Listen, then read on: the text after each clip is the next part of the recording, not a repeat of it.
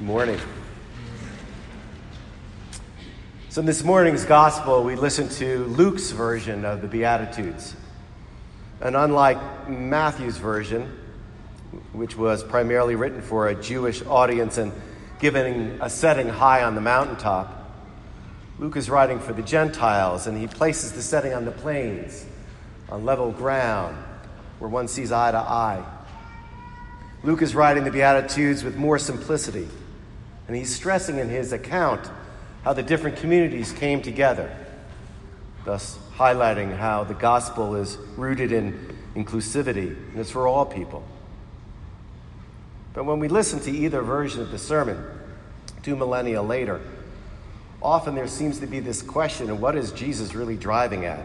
I mean, blessed are you who are poor, hungry, and weeping, and woe to you who are rich, well-fed, and who laugh. Sounds like Jesus may have a little bit backwards here. Or is it we who have it backwards? So for some insight on this, I'd turn to someone who knows and who has prayed and who has sung about the Beatitudes for now 35 years, and it's David Haas. Now, all of you know David. We sing his music here on a regular basis, and in particular his well-known song, Blessed Are They. In 2 weeks, David will be releasing his latest book called Rejoice and Be Glad. Yours, ours, is the kingdom of God. And graced with the art of Brother Mickey McGrath, and Mickey's going to be here this coming Saturday from 9 to 12, so put it on your calendar. David does an in-depth look with his book, looking at each of these parts of the Beatitude. Everyone knows David's great talent as the world-renowned liturgical music composer, but many are just now learning his writing is actually even more brilliant. So armed with an advanced copy of this book, I want to share with you some of the thoughts and insight that David gave actually in his preface about the sermon. Singing and praying, Blessed Are They, is continually becoming an act of confession and commitment for me to announce a new understanding of this song prayer, which is a charge to proclaim that God's way is not the way of the world. And thus, to change the world, we have to think and act in radically non-judgmental and non-violent ways. To change this world, God chooses not to cast anyone away, so to announce that God's love is to be shared lavishly and without distinction for all. I'm learning that the Beatitudes are not a self-help book on how we're to live as Christians, or a rule book or curriculum of how to get into heaven. But they most certainly are a reflection of Jesus' mission and invitation to embrace a more downward mobility. For us to take the baton from him, to be a kingdom people, committed servants, consumed with being wrapped in the reign of God. Jesus aches to have this reign come to life in the world through the sorts of people described in these verses. People like himself, people like us. The Beatitudes are a call for us to take up our vocation to be light and life for the world, and to show the world what the reign of God is really like.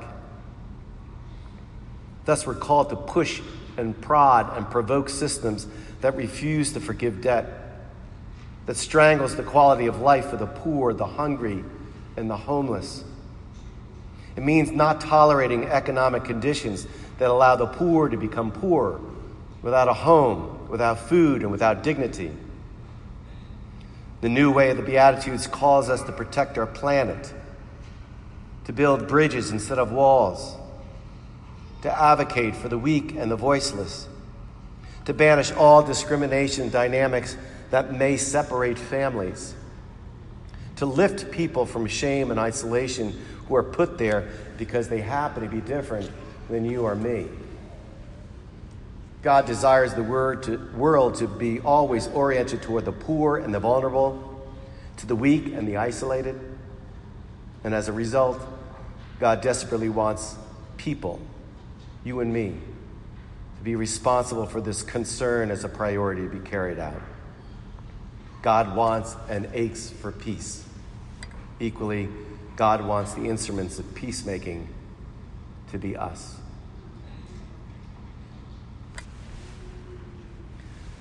Then I thought, well, to perhaps better understand the Beatitudes and what it means, what would they sound like if you put them in modern context?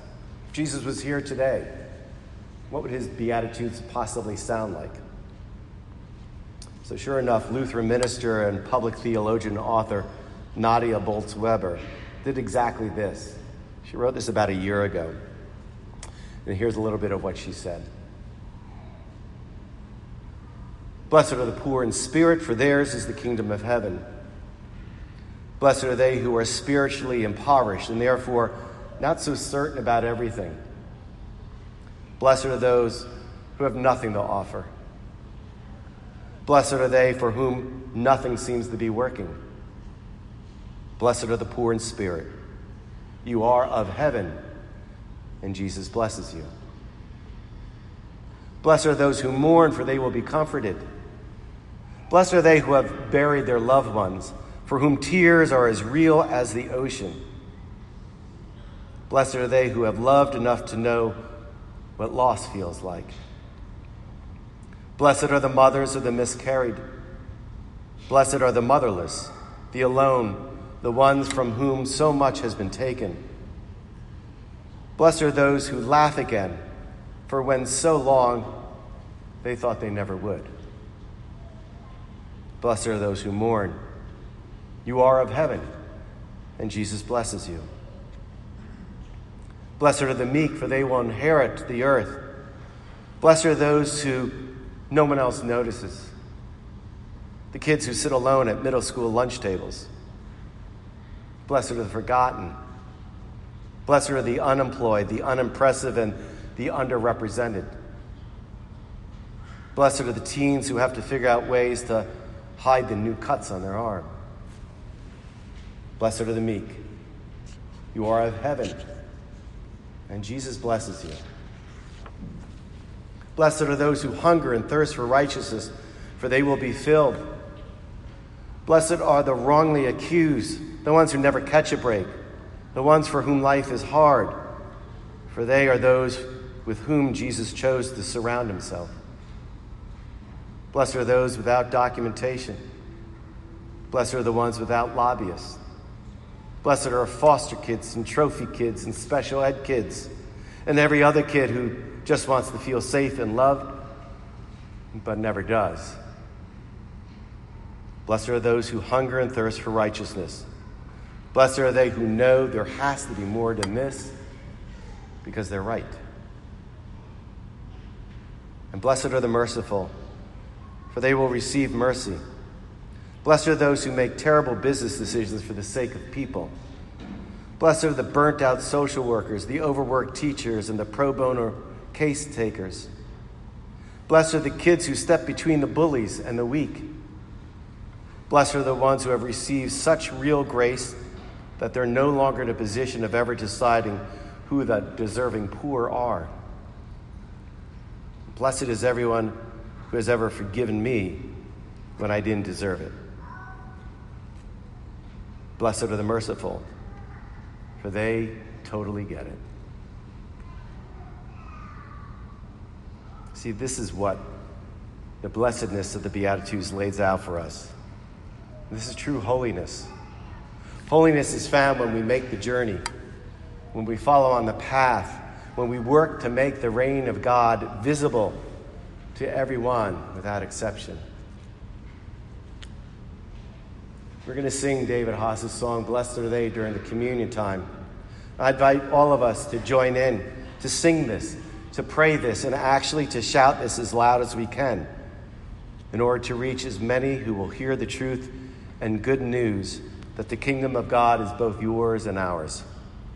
It belongs to all of us, the poor, the broken, the lowly, the hungry, the homeless, the poor, pure of heart, the peacemakers, you, me, all of us, who are loved lavishly and without distinction by our good and gracious God.